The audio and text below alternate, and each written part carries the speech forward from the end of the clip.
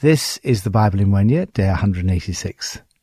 After the terrifying, appalling and deadly terrorist attack during her concert in 2017, Ariana Grande returned to the Manchester Arena for the One Love Manchester concert. Marcus Mumford, lead singer in the band Mumford & Sons, opened the concert by proclaiming that love casts out fear. In the middle of the concert, Justin Bieber declared, "I'm not going to let go of love, not going to let go of God. God is good in the midst of darkness. God is in the midst, and he loves you, and he's here for you." It was like a bright light in the midst of the darkness. St. John of the Cross spoke of the dark night of the soul. I've gone through dark times in my life. There were dark times for the people of God, both in the Old and New Testament times. There have been dark periods in the history of the church, but the light of the gospel has never gone out. The light of Jesus will always outshine the darkness around. You have that light within you by the Holy Spirit, and wherever you go, you bring a light greater than the darkness around you. Psalm 80. You transplanted a vine from Egypt. You drove out the nations and planted it. You cleared the ground for it, and it took root and filled the land. The mountains were covered with its shade, the mighty cedars with its branches. Its branches reached as far as the sea, its shoots as far as the river. Why have you broken down its walls, so that all who pass by pick its grapes? Boars from the forest ravage it, and insects from the fields feed on it. Return to us, God Almighty. Look down from heaven and see. Watch over this vine, the root your right hand has planted, the son you have raised up for yourself. Your vine is cut down, it is burned with fire. At your rebuke your people perish. Let your hand rest on the man at your right hand, the Son of Man you have raised up for yourself. Then we will not turn away from you. Revive us, and we will call on your name. Restore us, Lord God Almighty. Make your face shine on us, that we may be saved. The light of God's smile. Father Raniero Cantalamessa is famous, among other things, for his smile. His face shines like a light, especially when he smiles. As Mother Teresa put it, the smile is the beginning of love. How amazing to think of the light of God's smile shining on you. Not only is God with you, but you can also enjoy his favor. The psalmist prays, "Smile your blessing, smile. That will be our salvation." The people of Israel were clearly facing dark times. The vine is an image for the nation of Israel. God brought the people of Israel out of Egypt. He cared for it like a vine. But now the vineyard walls are broken down. It appears that the vine is cut down and burned with fire. Trespassers pick up its grapes at will. Mice nibble away at what's left. The people are perishing. The psalmist cries out to God, "Revive us, and we will call on your name. Restore us, O Lord Almighty. Make your face shine upon us, that we may be saved." As we look at the state of the church in this country, its walls have been broken down. It appears in a desperate state. Yet, God has restored and revived his people in the past. He can do it again today. Cry out for revival. Revive us again, O Lord, we pray. Fill your people with your Holy Spirit. May the churches again be filled with people serving Jesus with all their hearts. Smile your blessing smile on us. New Testament, Acts 24. 5 days later, the high priest Ananias went down to Caesarea with some of the elders and a lawyer named Tertullus, and they brought their charges against Paul before the governor. When Paul was called in, Tertullus presented his case before Felix. "We have enjoyed a long period of peace under you, and your foresight has brought about reforms in this nation. Everywhere and in every way, most excellent Felix, we acknowledge this with profound gratitude. But in order not to weary you further, I would request that you be kind enough to hear us briefly. We have found this man to be a troublemaker, stirring up riots among the Jews all over the world. He is a ringleader of the Nazarene sect, and even tried to desecrate the temple. So we seized him. By examining him yourself, you will be able to learn the truth about all these charges we are bringing against him." The other Jews joined in the accusation, asserting that these things were true. When the governor motioned for him to speak, Paul replied, "I know that for a number of years you've been a judge over this nation, so I gladly make my defense. You can easily verify that no more than 12 days ago I went up to Jerusalem to worship. My accusers did not find me arguing with anyone at the temple, or stirring up a crowd in the synagogues, or anywhere else in the city. And they cannot prove to you the charges they're now making against me. However, I admit that I worship the God of our ancestors as a follower of the Way, which they call a sect. I believe everything that is in accordance with the law and that is written in the prophets. And I have the same hope in God as these men themselves have, that there will be a resurrection of both the righteous and the wicked. So I strive always to keep my conscience clear before God and man. After an absence of several years, I came to Jerusalem to bring my people gifts for the poor and to present offerings. I was ceremonially clean when they found me in the temple courts doing this. There was no crowd with me, nor was I involved in any disturbance. But there are some Jews from the province of Asia who ought to be here before you and bring charges if they have anything against me. Or these who are here should state what crime they found in me when I stood before the Sanhedrin, unless it was this one thing I shouted as I stood in their presence. It is concerning the resurrection of the dead that I am on trial before you today." Then Felix, who was well acquainted with the way, adjourned the proceedings. "When Lysias the commander comes," he said, "I will decide your case." He ordered the centurion to keep Paul under guard, but to give him some freedom and permit his friends to take care of his needs. Several days later, Felix came with his wife Drusilla, who was Jewish. He sent for Paul and listened to him as he spoke about faith in Christ Jesus. As Paul talked about righteousness, self-control, and the judgment to come, Felix was afraid and said, "That's enough for now. You may leave. When I find it convenient, I will send for you." At the same time, he was hoping that Paul would offer him a bribe, so he sent for him frequently and talked with him. When 2 years had passed, Felix was succeeded by Porcius Festus, but because Felix wanted to grant a favor to the Jews, he left Paul in prison. The light of the gospel. Everywhere Paul went, he shone the light of the gospel, but not everyone could see it. He wrote, "The God of this age has blinded the minds of unbelievers so that they cannot see the light of the gospel of the glory of Christ, who is the image of God."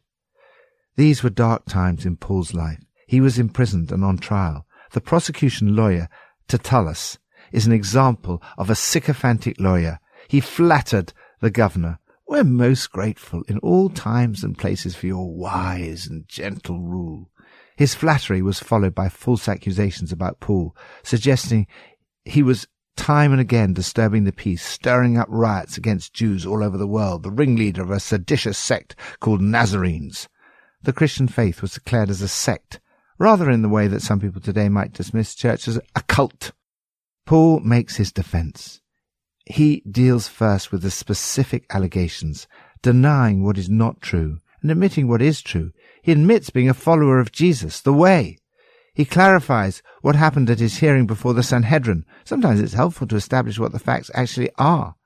Paul shows the orthodoxy of his beliefs. He worships a God of history. He believes everything in the scriptures. He shares the Jewish hope of the resurrection. He points out that he believes everything that agrees with the law and that is written in the prophets, and that he has the same hope in God as the Pharisees, that there will be a resurrection of both the righteous and the wicked. He points to his clear conscience, his gifts to the poor, and his innocence. His judge, Felix, was not necessarily evil, but he was weak, dithering, indecisive, and politically motivated. He did not want to condemn an innocent man, and he didn't have the courage to set him free. As a weak judge, frightened by Paul's words when he did not know what to do, he simply adjourned the proceedings. He kept Paul in prison for 2 years, hoping for a bribe. Then, even when a new governor was appointed, and there was no financial gain to be had from Paul, Felix still didn't release him for political reasons. He used delay as a device in order to avoid making a decision. But avoiding a decision is a decision in itself. We cannot avoid responsibility by indecision. Indecision is itself a decision not to act. It is a decision to maintain the status quo. It's an action with consequences. Paul took every opportunity to shine the light of the gospel. Wherever he could, he spoke about faith in Jesus Christ. Lord, help us to make the most of every opportunity. When we're opposed, falsely accused and frustrated, help us, like the Apostle Paul, to take every opportunity to shine the light of the gospel in the darkness. Old Testament, 2 Kings 10 and 11. Now there were in Samaria 70 sons of the house of Ahab. So Jehu wrote letters and sent them to Samaria, to the officials of Jezreel, to the elders and to the guardians of Ahab's children. He said, "You have your master's sons with you, and you have chariots and horses, a fortified city and weapons. Now as soon as this letter reaches you, choose the best and most worthy of your master's sons, and set him on his father's throne. Then fight for your master's house." But they were terrified and said, "If 2 kings could not resist him, how can we?" So the palace administrator, the city governor, the elders, and the guardians sent this message to Jehu. "We are your servants, and we will do anything you say. We will not appoint anyone as king. You do whatever you think best." Then Jehu wrote them a second letter, saying, "If you are on my side and will obey me, take the heads of your master's sons and come to me in Jezreel by this time tomorrow." Now the royal princes, 70 of them, were with the leading men of the city who were bringing them up.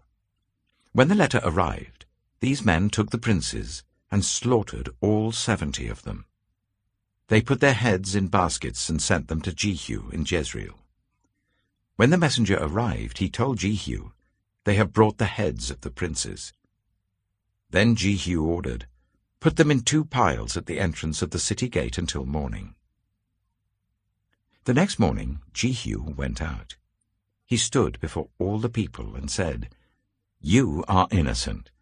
It was I who conspired against my master and killed him. But who killed all these? Know then that not a word the Lord has spoken against the house of Ahab will fail. The Lord has done what he announced through his servant Elijah." So Jehu killed everyone in Jezreel who remained of the house of Ahab, as well as all his chief men, his close friends, and his priests, leaving him no survivor. Jehu then set out and went toward Samaria. At Beth-eked of the shepherds, he met some relatives of Ahaziah, king of Judah, and asked, "Who are you?" They said, "We are relatives of Ahaziah, and we have come down to greet the families of the king and of the queen mother." "Take them alive," he ordered. So they took them alive and slaughtered them by the well of Beth-eked, 42 of them. He left no survivor. After he left there, he came upon Jehonadab, son of Rechab, who was on his way to meet him. Jehu greeted him and said, "Are you in accord with me, as I am with you?" "I am," Jehonadab answered. "If so," said Jehu, "give me your hand." So he did, and Jehu helped him up into the chariot. Jehu said, "Come with me and see my zeal for the Lord." Then he made him ride in his chariot. When Jehu came to Samaria, he killed all who were left there of Ahab's family. He destroyed them, according to the word of the Lord spoken to Elijah. Then Jehu brought all the people together and said to them, "Ahab served Baal a little. Jehu will serve him much. Now summon all the prophets of Baal, all his servants, and all his priests. See that no one is missing. because I'm going to hold a great sacrifice for Baal. Anyone who fails to come will no longer live." But Jehu was acting deceptively in order to destroy the servants of Baal. Jehu said, "Call an assembly in honor of Baal." So they proclaimed it.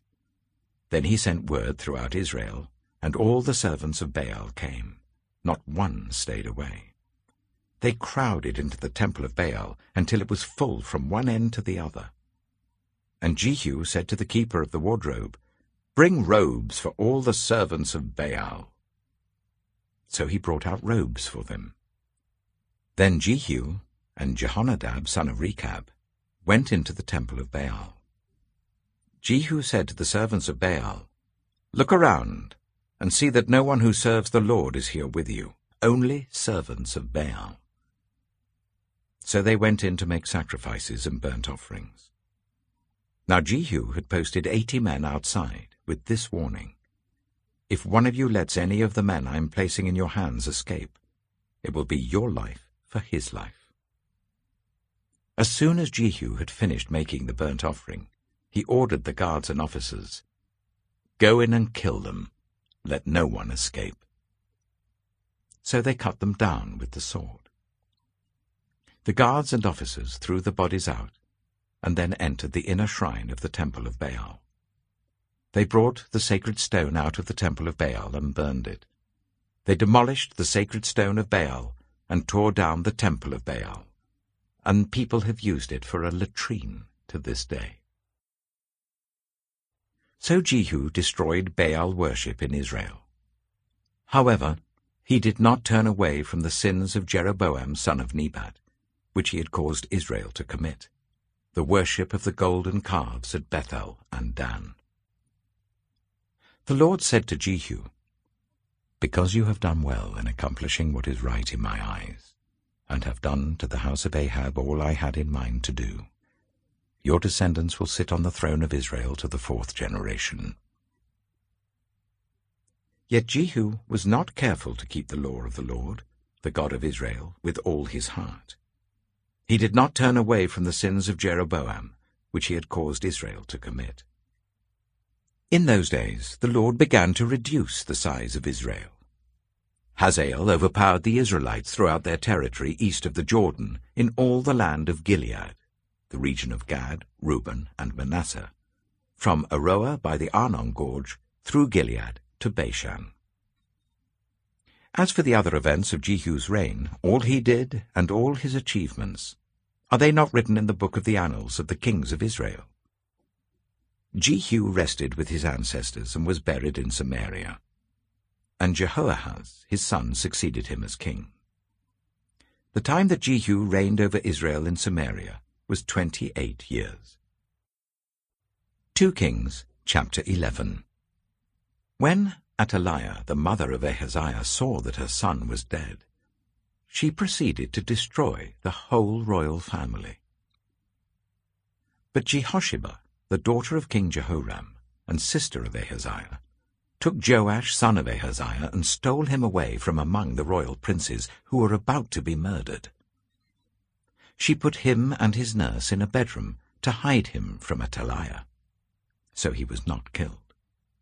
He remained hidden with his nurse at the temple of the Lord for 6 years, while Athaliah ruled the land. In the 7th year, Jehoiada sent for the commanders of units of 100, the Kerites and the guards, and had them brought to him at the temple of the Lord. He made a covenant with them and put them under oath at the temple of the Lord. Then he showed them the king's son. He commanded them, saying, "This is what you are to do. You, who are in the 3 companies that are going on duty on the Sabbath, a third of you guarding the royal palace, a third at the Shur gate, and a third at the gate behind the guard, who take turns guarding the temple, and you who are in the other 2 companies that normally go off Sabbath duty, are all to guard the temple for the king. Station yourselves round the king, each of you with weapon in hand. Anyone who approaches your ranks is to be put to death. Stay close to the king wherever he goes." The commanders of units of 100 did just as Jehoiada the priest ordered. Each one took his men, those who were going on duty on the Sabbath, and those who were going off duty, and came to Jehoiada the priest. Then he gave the commanders the spears and shields that had belonged to King David, and that were in the temple of the Lord. The guards, each with weapon in hand, stationed themselves round the king, near the altar and the temple, from the south side to the north side of the temple. Jehoiada brought out the king's son and put the crown on him. He presented him with a copy of the covenant and proclaimed him king. They anointed him, and the people clapped their hands and shouted, "Long live the king!" When Athaliah heard the noise made by the guards and the people, she went to the people at the temple of the Lord. She looked, and there was the king, standing by the pillar, as the custom was. The officers and the trumpeters were beside the king, and all the people of the land were rejoicing and blowing trumpets. Then Athaliah tore her robes and called out, "Treason! Treason!" Jehoiada the priest ordered the commanders of units of 100 who were in charge of the troops, "Bring her out between the ranks and put to the sword anyone who follows her." For the priest had said, "She must not be put to death in the temple of the Lord." So they seized her as she reached the place where the horses enter the palace grounds, and there she was put to death. Jehoiada then made a covenant between the Lord and the king and people, that they would be the Lord's people. He also made a covenant between the king and the people. All the people of the land went to the temple of Baal and tore it down. They smashed the altars and idols to pieces, and killed Mattan, the priest of Baal, in front of the altars. Then Jehoiada the priest posted guards at the temple of the Lord. He took with him the commanders of hundreds, the Kerites, the guards, and all the people of the land, and together they brought the king down from the temple of the Lord, and went into the palace, entering by way of the gate of the guards.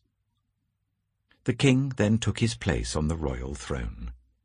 All the people of the land rejoiced, and the city was calm, because Athaliah had been slain with the sword at the palace. Joash was 7 years old when he began his reign. The light of young people. Every year in the UK, there are Christian summer festivals for young people. Tens of thousands attend these youth events. Pippa and I had the privilege of visiting one of them. It was so exciting to see the faith, passion, and enthusiasm of these young people. It's a great sign of hope for the future.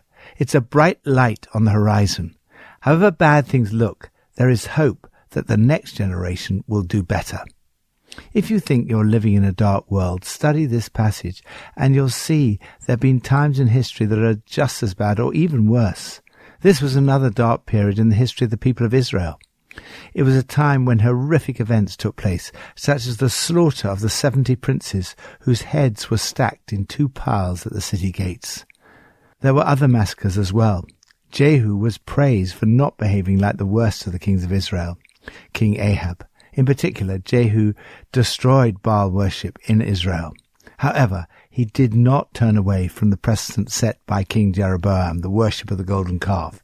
He wasn't careful to walk in God's ways and honour the God of Israel from an undivided heart. In Judah, things seemed no better. Athaliah tried to massacre the whole royal family, but God protected Joash in much the same way as he protected Moses and Jesus.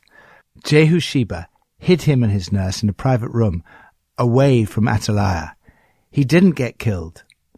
He was there with her, hidden away for 6 years in the temple of God. Athaliah, oblivious to his existence, ruled the country.